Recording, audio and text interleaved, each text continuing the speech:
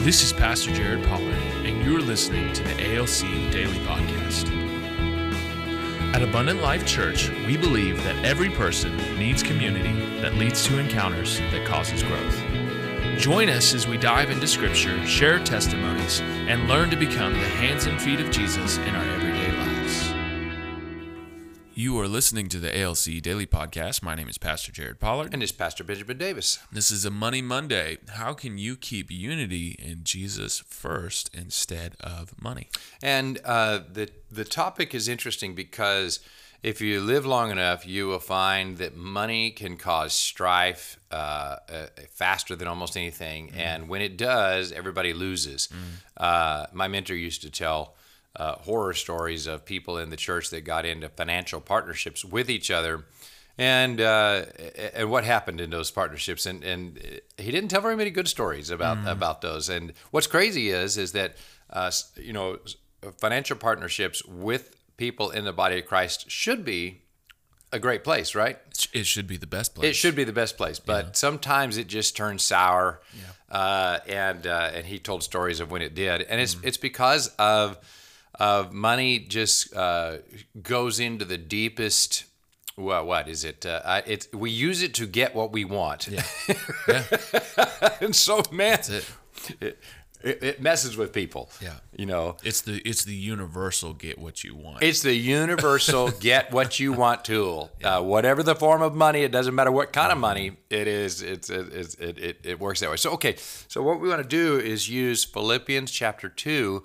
Verses 1 through 4, and honestly, if everybody would simply practice these verses, that would never happen. Literally, all partnerships would work. So let's just read it and ask, why doesn't everybody just practice this? Let's go. It says, so if there is any encouragement in Christ, any comfort from love, any participation in the Spirit, any affection and sympathy. What he's basically saying is, if you've gotten anything out of your Christian relationship, he says, complete my joy by being of the same mind, having the same love, being in full accord and of one mind. Do nothing from selfish ambition or conceit, but in humility count others more significant than yourselves. Let each of you look not only to his own interests, but also to the interests of others. Okay, so what we're saying is that if everybody would practice that, and I do mean just in the church, if everybody in the church would simply practice those 4 verses, so many of our problems would just evaporate. And there would not be divisions over money, and there would not be divisions over other areas as well. So why does this not get practiced? That's the question. Why are these verses seemingly so hard for people to practice? Let each of you look to his own interests and blatantly ignore the interests of others. I think that's what it's supposed to say. And the Bible's word for that is selfish ambition. There might be some. I think there's some typos. Maybe we should use a different version. There is some typos, and that's called selfish ambition. Yeah, people have selfish ambition. Yeah, right.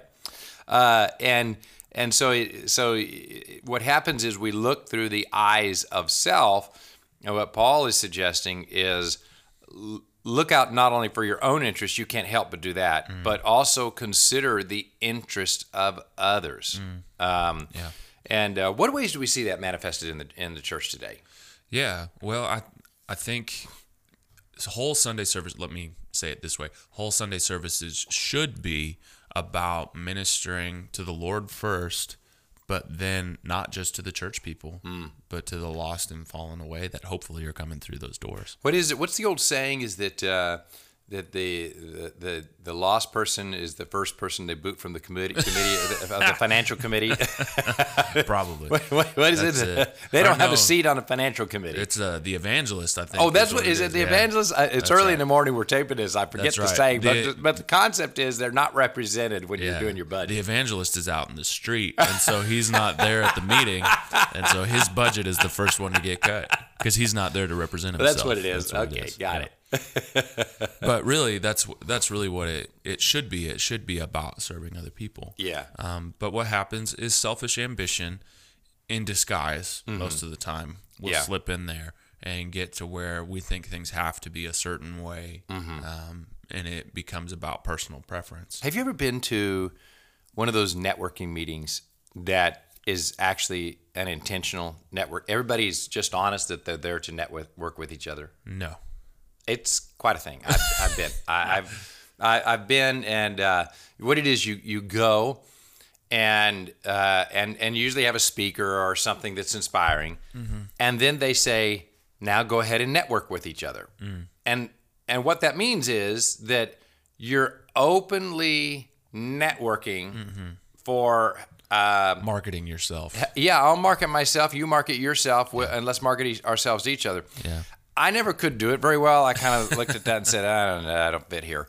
But it's so fascinating that is the world's way. They're just like, you're selfish, I'm selfish. Let's see if our selfishness can get along.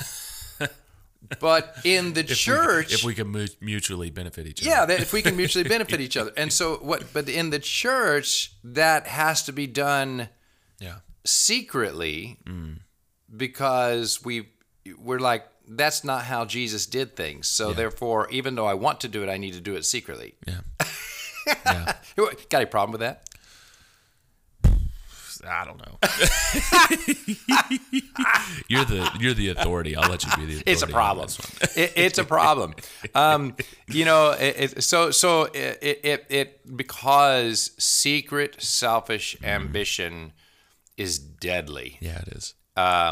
And it happens at all levels within the church, and we actually try to encourage avoiding it. Now, I do believe in partnerships, even financial partnerships. I believe they're healthy. I believe they're good. Let's kind of look at this and say, let's say that somebody does want to do financial partnerships within the body of Christ, and how do they keep unity and Jesus first rather than money? I mean, let's kind of look at these verses and just throw out some ideas that Paul's saying about what you might do. Yeah. I mean, the real basic side of it is if you're going to do that financial partnership, try and meet the other person's needs first. Yeah. Instead of trying to meet your own. That's just really practical, easy way to do it. Yeah. Because then what you're doing is you're rejecting the path of the world, where the world says, I got to get ahead now. I'm going to step over these people so that I can get there, or I'll use them as a stepping stone, not just step over them. Yeah. But the kingdom is the reverse. Jesus didn't come to be served, but to serve. And so if you're going to make that financial partnership, then make sure that it's a serving one. And not self-serving. Yeah. So what we're kind of looking at is a win-win. What we're saying is I'm looking for how can there be a win-win so that we both win in this situation and Christ is glorified through the wins, right? That's kind of how you're looking at this thing. Yeah. Well, and it's I guess a better way, I'm thinking of a business deal that I almost entered into. And so I manage a couple of rental properties. And so I'm always kind of interested in expanding that a little bit. Well, I was talking with an individual. They're looking to sell their house. Well, it became very clear that it would be better if they did this business themselves rather than me trying to swoop in and do it. Right. I'm like, I'll help you do that. Yeah. I don't need to get paid. I don't need to do anything like that. This is going to be better. Because I'm interested in you as a person. I'm That's interested in your development in Christ. That's right. Now, obviously, there are higher standards with pastors. So there is. Yeah. Don't worry, people that aren't pastors. We are held to a higher standard in some of these things. Pastor Jerry is held to a higher standard. By you and by the Lord. That's the big one. So, but it was more that's code for he will wake us up long before he'll wake you up. And if it wakes me up, it's got to go. No. And so, but what it was I looked at that and I'm like, well, I could do this and try to make it self-serving. Yeah. Or I could identify, hey, if you did it like this, this, and this would serve you way better than it ever would have served me. Yeah. And so just having that mindset of when I'm interacting with people, it's not just for my own benefit, but to benefit them first. Yeah. The Lord honors that and works through that. It goes back to our saying at Abundant Life, we don't believe you build the kingdom of God by using people, but by building people. So we're always trying to ask the question, are we building people in the way that we do ministry, right? Yes. And that's what Paul is advocating here. And I just want to encourage you guys, Philippians 2, chapter 2, verses 1 through 4, what you do is you just go back and review that and kind of evaluate, man, how am I holding up? Am I considering the interest of others, or am I only representing my interest? Am I in humility counting others more significant than myself, or am I putting my need first? Am I a creator of unity, or am I a creator of strife and division? Those are the kinds of questions these verses will cause you to ask, and then it creates this, okay, there's my target that I'm aiming for. And of course, when you miss the target, God gives his precious gift of repentance, just to repent, apologize, and start over. Thank you for joining us today. At Abundant Life Church, we believe that through community in small groups and encounters with Jesus, you will have growth. Visit abundant.us to learn more about ALC and how to join a small group. On Sundays, you can join us at 8:30 a.m. for our time prayer meeting and our services at 9:30 a.m. and 11 a.m.